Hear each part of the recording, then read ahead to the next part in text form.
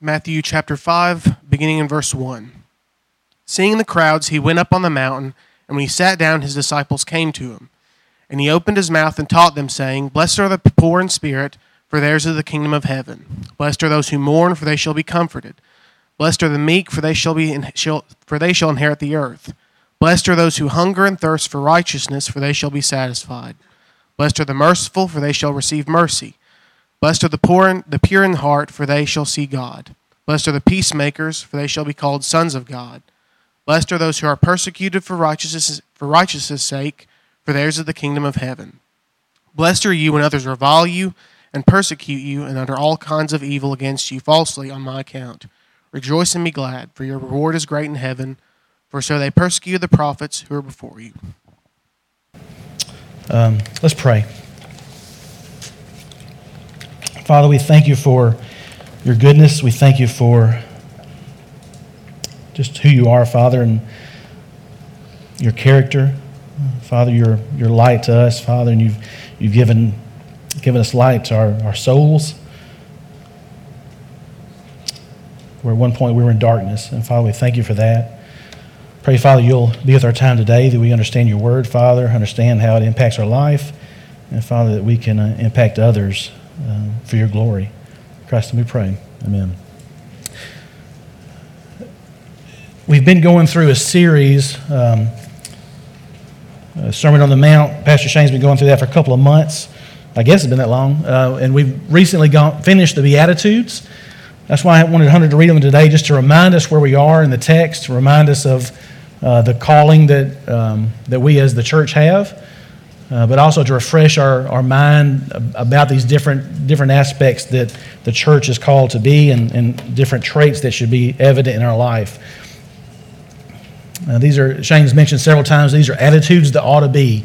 As a believer, these are things that are evident in our life or should be evident in our life, and at some point must be evident in our life. These are things that's a transformation of us from what we once were to what we are now as believers in Christ. There's a new creature that we are. We're created new, and because of that, there's a difference in our life, and there's an evidence of that is it's lived out in our life.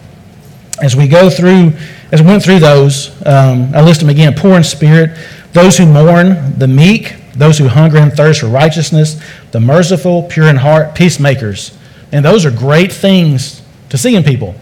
We want to see those things in our life. If we see someone exhibiting these things in their life, like, man, those are great. Those are awesome. I want somebody to make peace. You know, if peace needs to be made, I want somebody to make peace.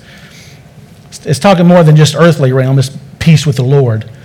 You know, it's poor in spirit because of our sin. It's in reverence and in view of the Lord, not just mankind. So we hear that list and we think those are great qualities. But then we come to the next one. Let's look in, it says, blessed are those who are persecuted for righteousness' sake. That's got a little different tone to it, right? That's not all smiley there. Persecuted. But we see the reason why they're persecuted. For what? For righteousness' sake. For the Lord. Because the person's been living for the Lord. Because the person is speaking on the Lord's behalf. That's why the persecution is there. And the natural tendency for everyone is, man, I don't want to deal with that. That's the natural man. But as believers, those who have put their faith in Christ, have repented of our sins, put their faith in Christ, and we've been transformed, our desire to some degree should be that we are suffering for the Lord. The expectation for us is that we are, in some degree, suffering for the Lord. Not something that somebody else needs to do. Someone else needs to be suffering, and I'm okay here. But that's something that should be happening in our own lives as well. So when that happens, what we have to evaluate ourselves, have I suffered for the Lord any? Is there anything that in my life they could say is persecution?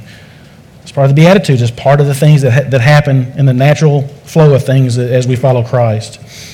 Even after that, Jesus gets more pointed and brings it closer to home. Blessed are you, not just those other folks, but blessed are you. He's talking to his disciples, specifically his disciples are with him right there on the Mount. His 12, but also those others who were there following him, who were his disciples. Blessed are you when others revile you and persecute you and utter all kinds of evil against you. So he's saying not just those folks are blessed, but you are blessed. This is a blessing in your life. Why are those folks doing it? They're doing all this because of Christ, but they're uttering these things, all kinds of evil against you, falsely. There's no justification in what they're saying. You're not living a life that requires being scolded because you're living a life that honors the Lord. But these are false accusations that are happening. And he's saying, blessed are you when this happens. Rejoice and be glad, for your reward is great in heaven, so they persecute the prophets that were before you. So in the context of living a life described in the Beatitudes, in the context of Jesus explaining what this life is, by giving all those examples of the Beatitudes, we're called to this higher living. The stage is also being set for there to be a distinguishable difference. Even the world knows if someone claims to be a Christian and they do something that's heinous, they say, well, they call themselves a Christian, right? They recognize that there's to be a difference within us.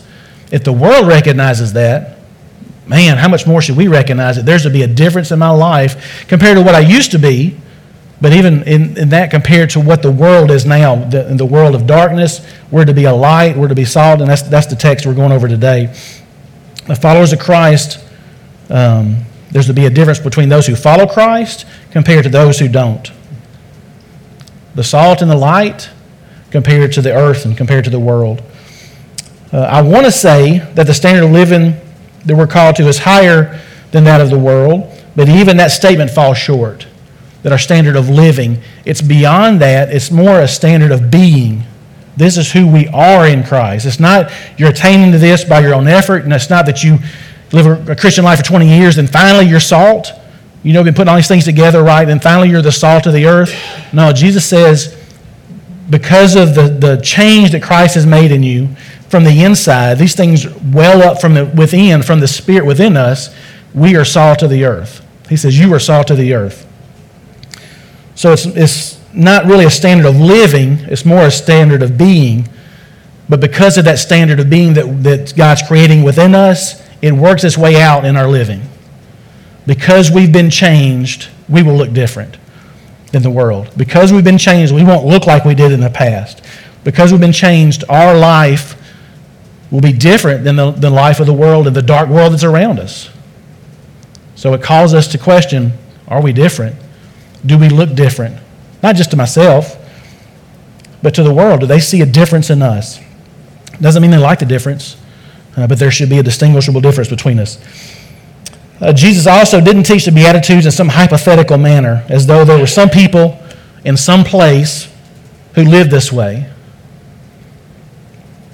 He's calling his followers to be this way and to live this way, which will eventually result in their persecution. Will eventually result in our persecution because we're living this life out before men.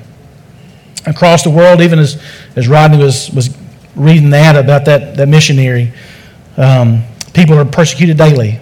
Murdered, raped, kids taken away, property taken away, lives destroyed. In the U.S., we don't typically see that type of persecution. That may happen. I'm not aware of that to that extreme happening, but it may. But in the U.S., we've been kind of sheltered from that type of persecution, it seems like. What happens to us in the U.S.? We may lose a job, possibly, maybe passed over for a promotion, maybe heckled, maybe laughed at.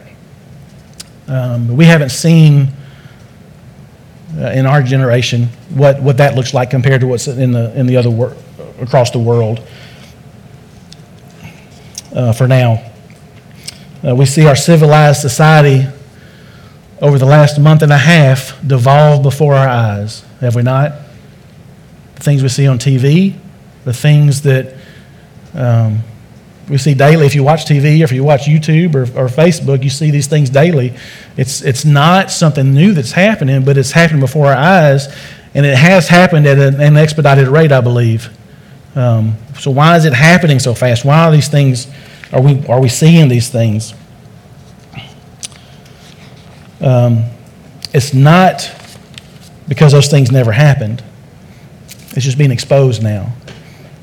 The hearts of those in this dark world are being exposed for what they are. And the Scripture gives us understanding of that, and we'll go over that today.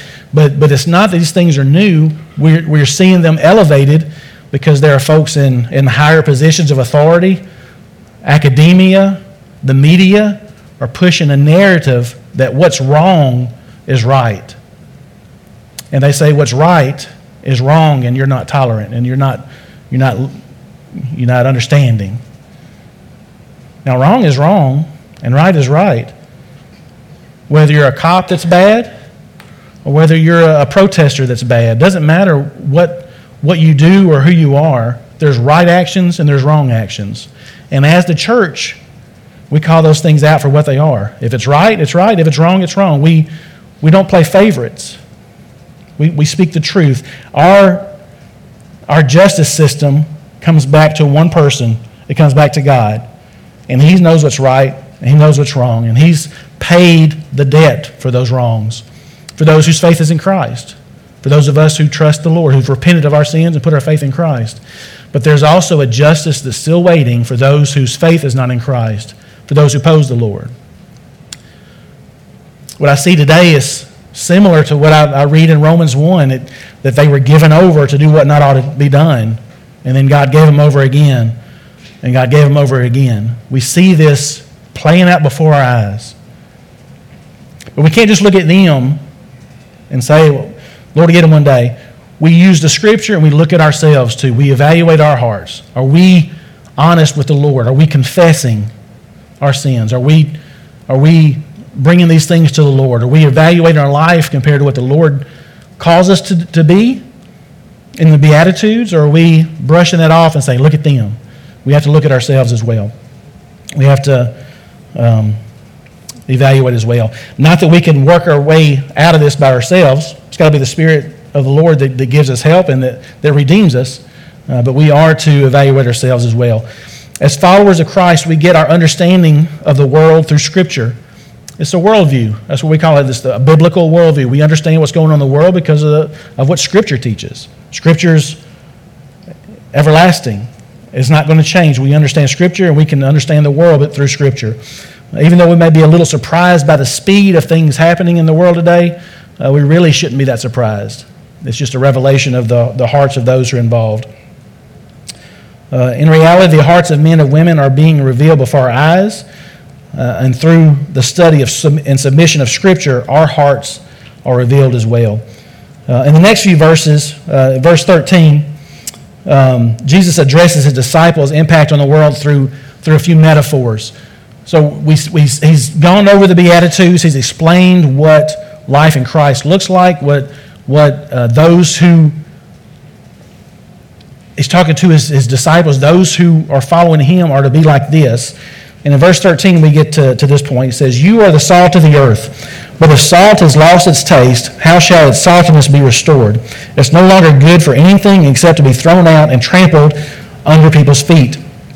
Directly, Jesus tells the disciples that they are the salt of the earth. He's not pointing to somebody else. He's talked about those who do this, you, and specifically, now He's saying you, and He's saying to His disciples that they need to be the salt of the earth, that they are the salt of the earth. Not that they attain something else, but this is who they are. He doesn't tell them they need to become salt or to act like salt, but that they are salt. Why salt? Why not? I like sugar. Well, cinnamon sometimes. But I'm allergic to cinnamon. There's a movie that says that, but anyway. Why salt? Why not sugar? Why not cinnamon? There's a certain part of salt that is key for life. I'm not sure if you knew that. I looked this up. I didn't know this before, but someone who weighs 100 pounds has 4 pounds of salt in their body. Someone who weighs 200 would be 8 pounds. Don't estimate how much salt's in my body. I got more than that. But salt is key to life. We see it everywhere. It's in the ocean. It's in our body. It's key to life. Jesus says, "You are the salt of the earth." You, my disciples, are key to life here on this earth. You're a key ingredient. Not something that's just you can add as you need it, but something that's key in our life. Everybody would have understood the what salt is. Even the poor families would understand what salt is. It's something that gives taste to the tasteless. It's something that provides, by its influence, it provides a change to what it's influencing. The disciples were to be that in the world. You are the salt of the earth. You're to influence the earth. You're to influence those with whom you come in contact with. You're not to be bland and just like them, but you're to be separate, called out, separate, and an impacting element in their life. So it's necessary and it's beneficial to everyone's life. Everyone needs it, and the value is unmistakable. Even the Roman soldiers at some point, to some degree, were paid in some salt from time to time. You ever heard the phrase, he's worth his salt? There's value there. Not that they spent the salt, but they could sell the salt for money. But there's value in the salt.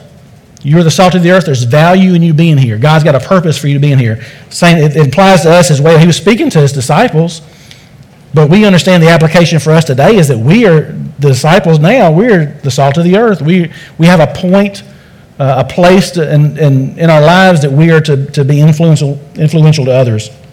It was used as a seasoning for the bland and the tasteless. Do you like salt? What if you didn't have salt?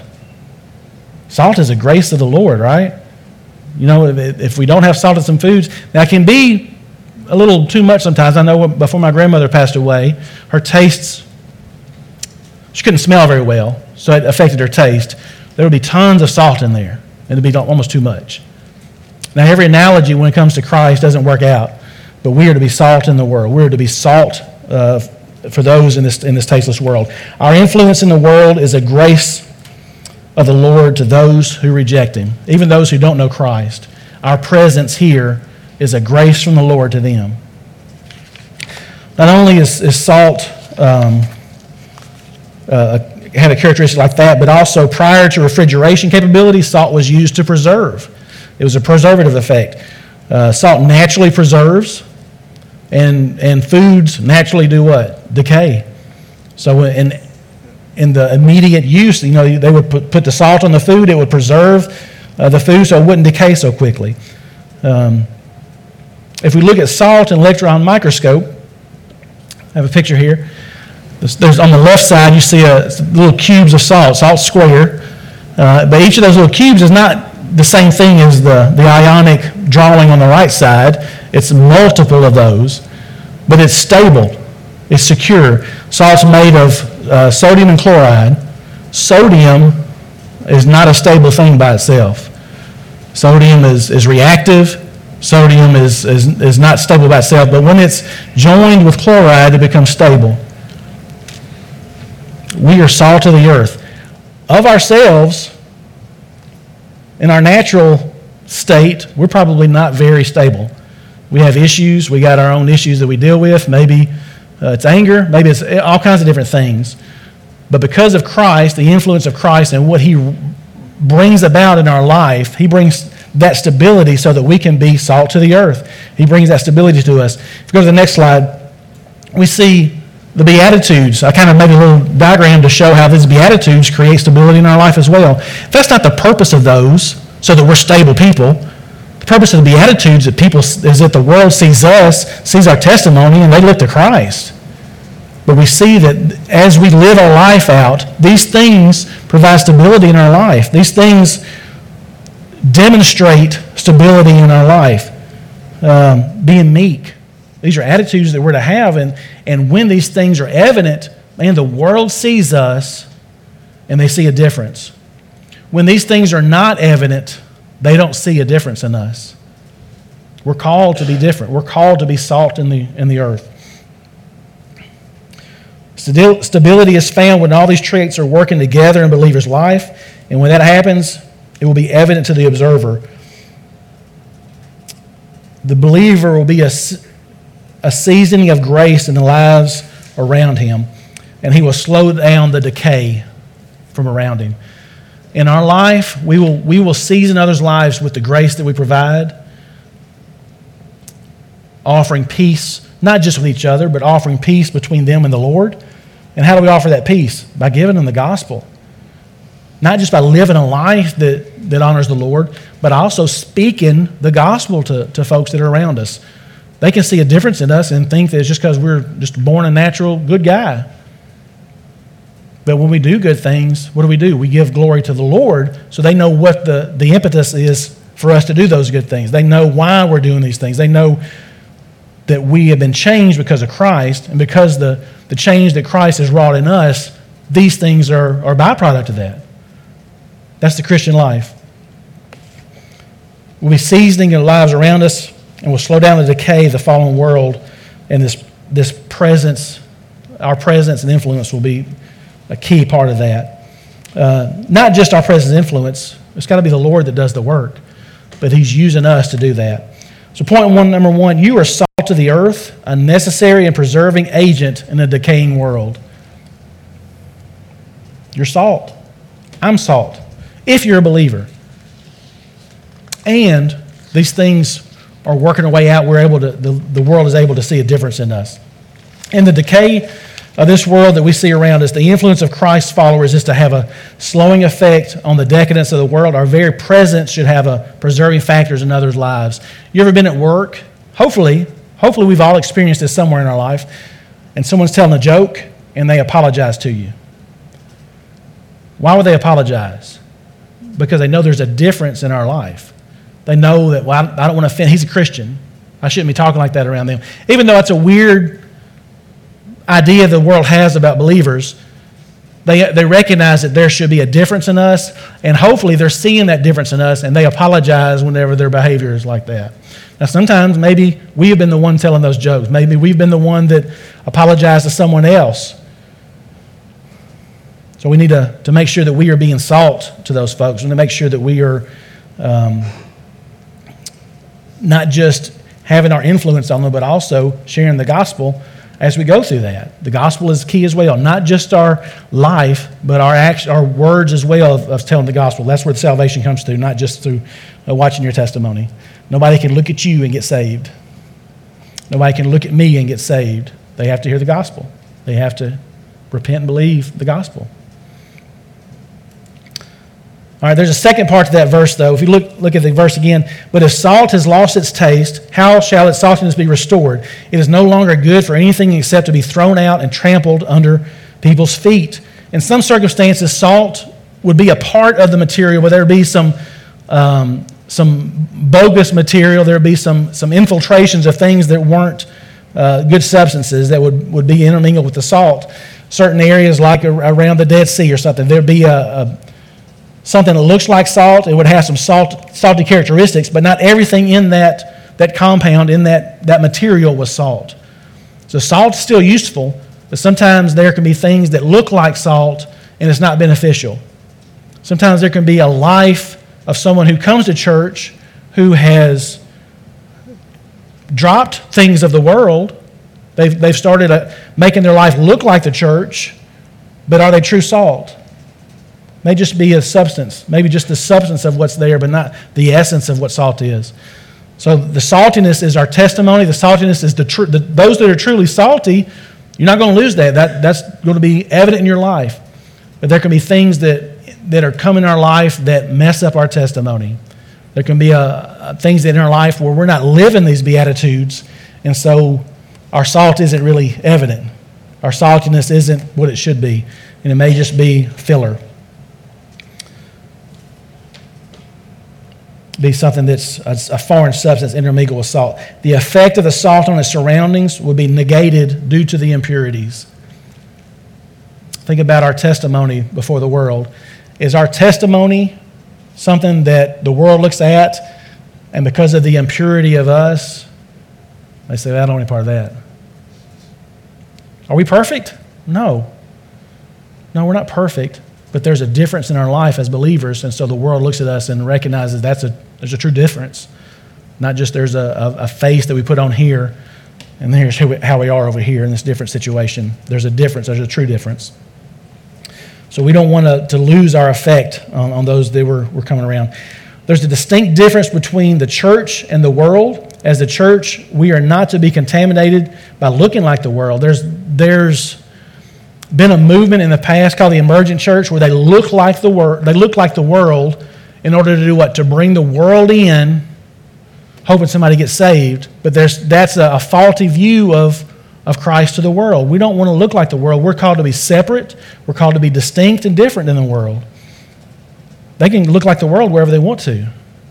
Coming to church and looking like the world and being the world is just still a path to hell. It's got to be a change that's wrought by Christ, and that difference is what brings folks to Christ. It's not the similarities we have with the world.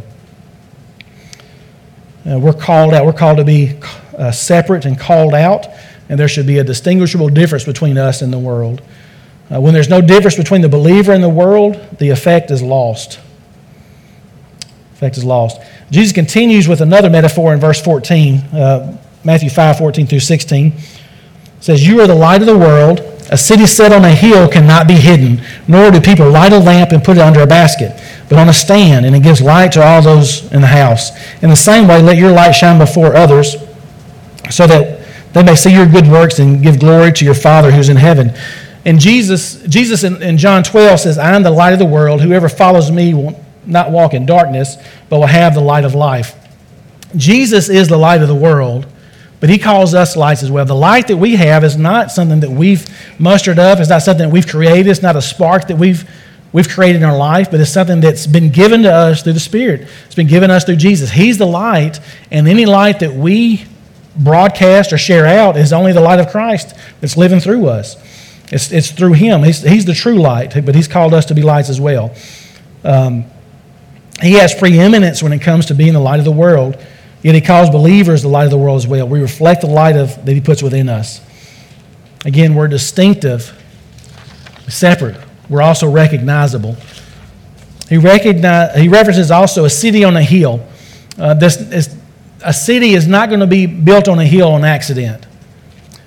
A city desires to build, whoever desires to build a city, builds it in the hopes that someone will come there to be a place of marketplace and to people to come live and to build their lives around, unless it's a city that's in hiding, right? A city in hiding may go, we build a house on our farm and we put it on the hill, but there's a place on our farm, there's a cove back behind where we could be hidden from the world. We thought about building over there. But why would we want to be building over there where we can't see our sunsets, we can't be seen, we're not in hiding, right? So typically a city is not built with the purpose of hiding itself. A city is built with a purpose of welcoming others, being a light to others, being someone that's welcoming of others and being an influence. There's a purpose for that location. It's to be seen by others. The intention would never be so that they aren't noticed. Right? So a city being built on a hill is to draw attention, is to influence, and it's to be a place that's noticed. Like a city on a hill, we're the light of the world. We're not to be hidden. We're not to be secret Christians. We're not to be someone that's hiding as a Christian. We're to be someone that's living our life for Christ, living our life with the light that Christ's given us, and so that He can give a light to others, and so we can influence others as well. The purpose of lighting a light, also talking about lighting a light put under a bushel, is not to hide the light. The purpose of the light is to provide light, not to be hidden. Not to put under a basket to be hidden, is to be used to illuminate the world around it. It talks about being the light in the house. When we're to be a light of the world, we also need to be a light in our own house, right? As a believer, my life at home and the way I interact with my family shouldn't be foreign. If someone hears how I act at home, shouldn't be foreign to someone at church. But he acts like that.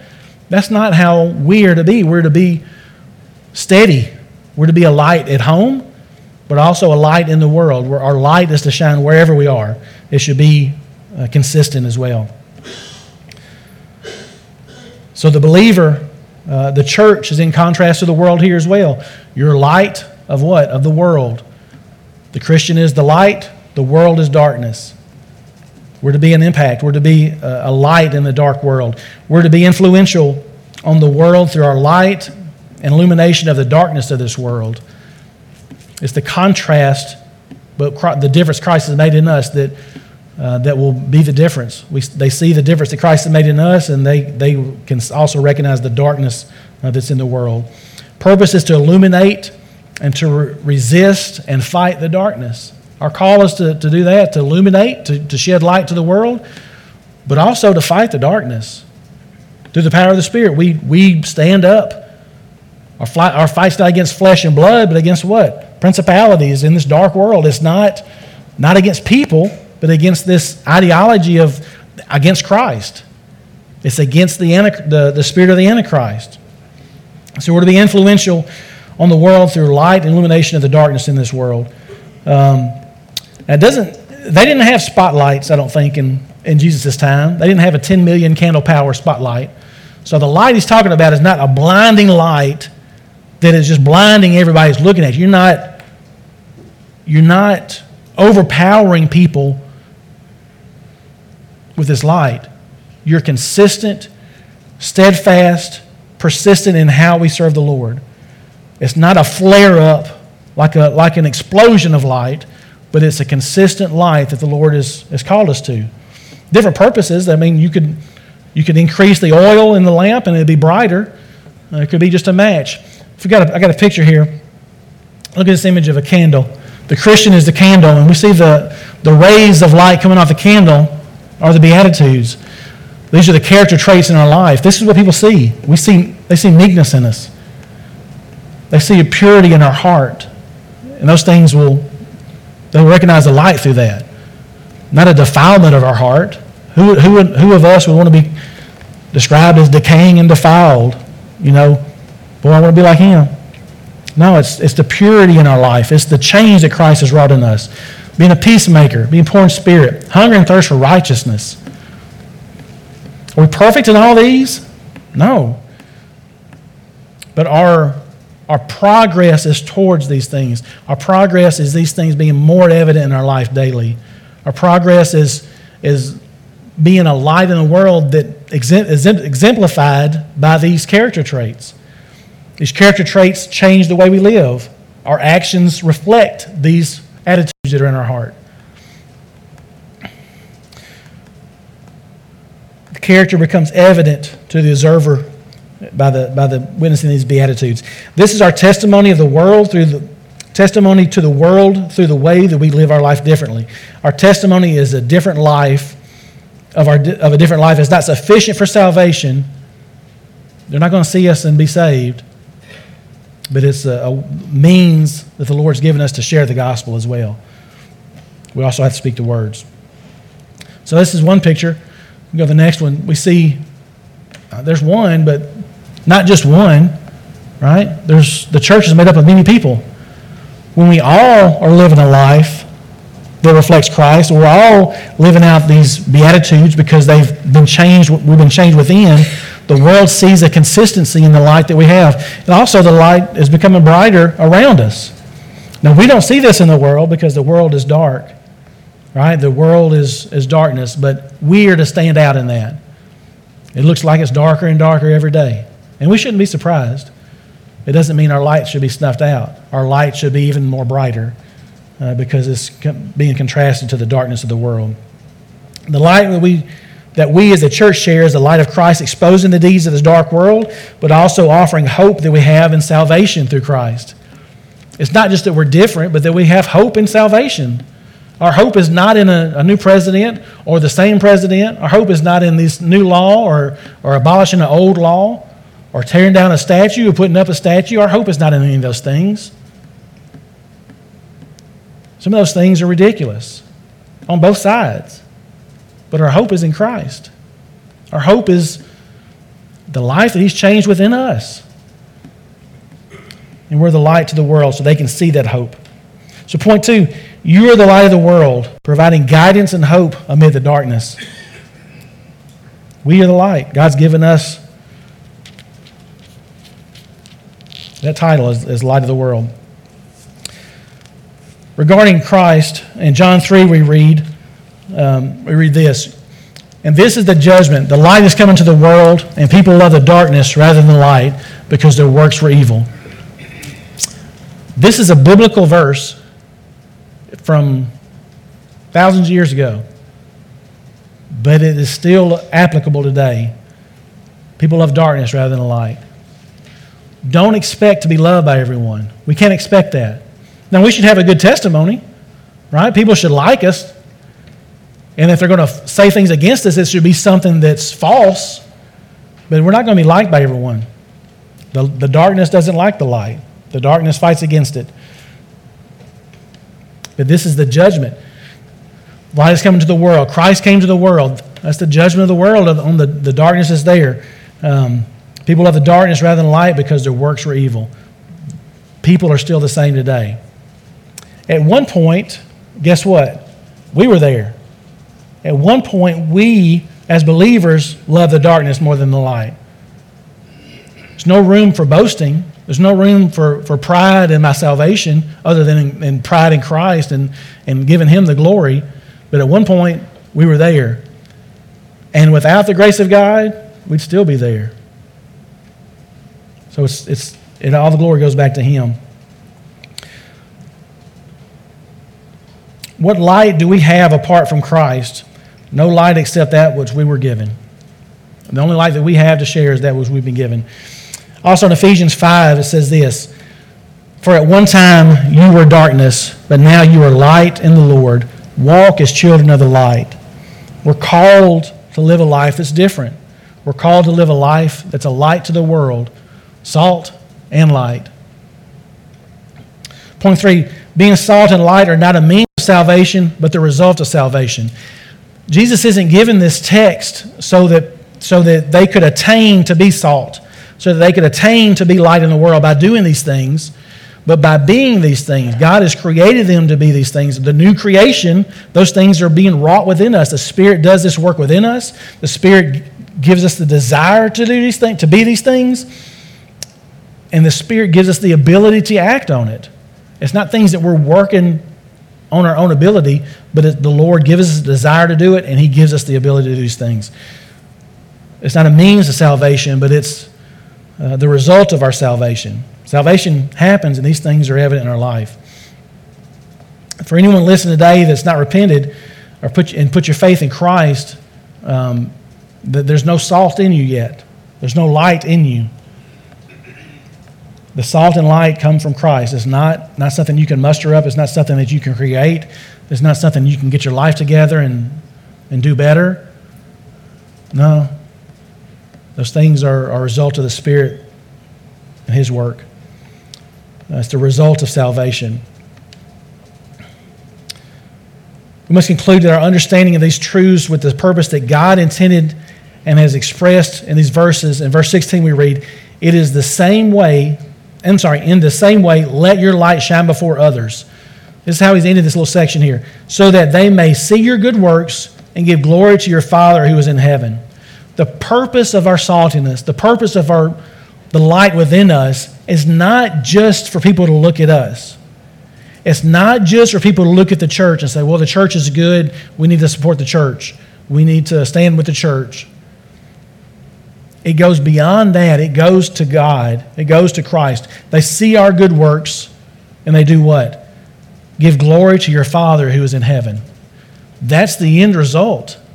That's what we sing about. The glory goes to Him. The glory of my salvation is not that I just got saved, is that He has done the work. God's glorified even in those who go to hell. That's a tough thing to think about, but He's just. And He'll be glorified for those that are punished in hell because He is holy. Doesn't seem right to us sometimes, but it's right. He's holy and He's just, and He deserves all the glory from everything that we as a Christian live our life out.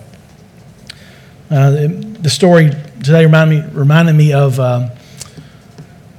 remember all the details. I know it's from 10 shekels in a shirt. I mentioned that sermon a bunch of times to folks, but as the guys were being carried away to the island never to see their family again, they were yelling to their family, saying, May the Lamb receive the glory of His the reward of His suffering.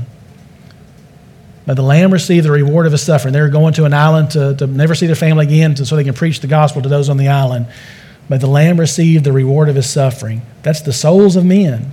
That's the glory he gets because of the salvation of men's souls. Taking this decaying piece of meat that we are in our flesh and in our spirit and giving us life and restoring us to newness and giving us hope, he gets all the glory for that. If you get nothing else from what I'm talking about today, is that God deserves the glory. That's why we live a life that's different. That's why we're changed in our attitude, in our being, and that works its way out. It's for God's glory. Not because we want to get salvation or an attaboy, but it's for God's glory. We need to consider that in our life. Are we doing the things that we do for God's glory? Are we desiring his glory in our life? The purpose of our saltiness and our light in this world in our nature is changed, resulting in a life of good works. This glorifies God. Good works are testimony of a changed life that we live out and our sharing of the gospel.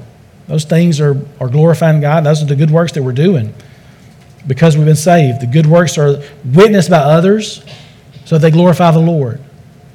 Our desire is they get saved because that's the best way they can glorify the Lord by recognizing him for who he is. He's worthy. He's the only one worthy. Point 4, being salt and light in the world have an eternal purpose. It's not just for this world to make this world better, though we should do that. We should be a season for the world. It's not just so that we can give light to this world, though we should do that. The eternal purpose is God's glory. It comes back to his glory. So question today, if you're an unbeliever,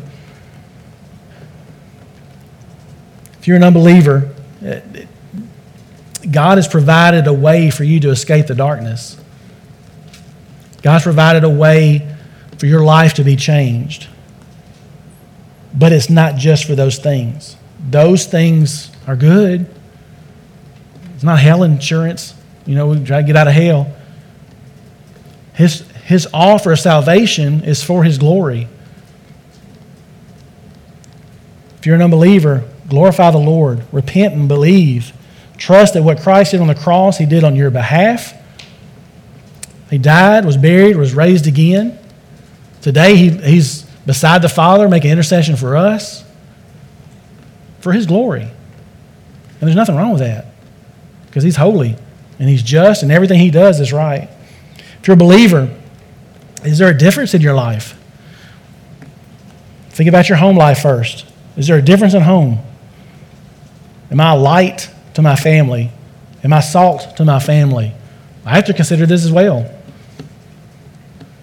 Now, sometimes if we say salty, someone will say, I was a little salty with them.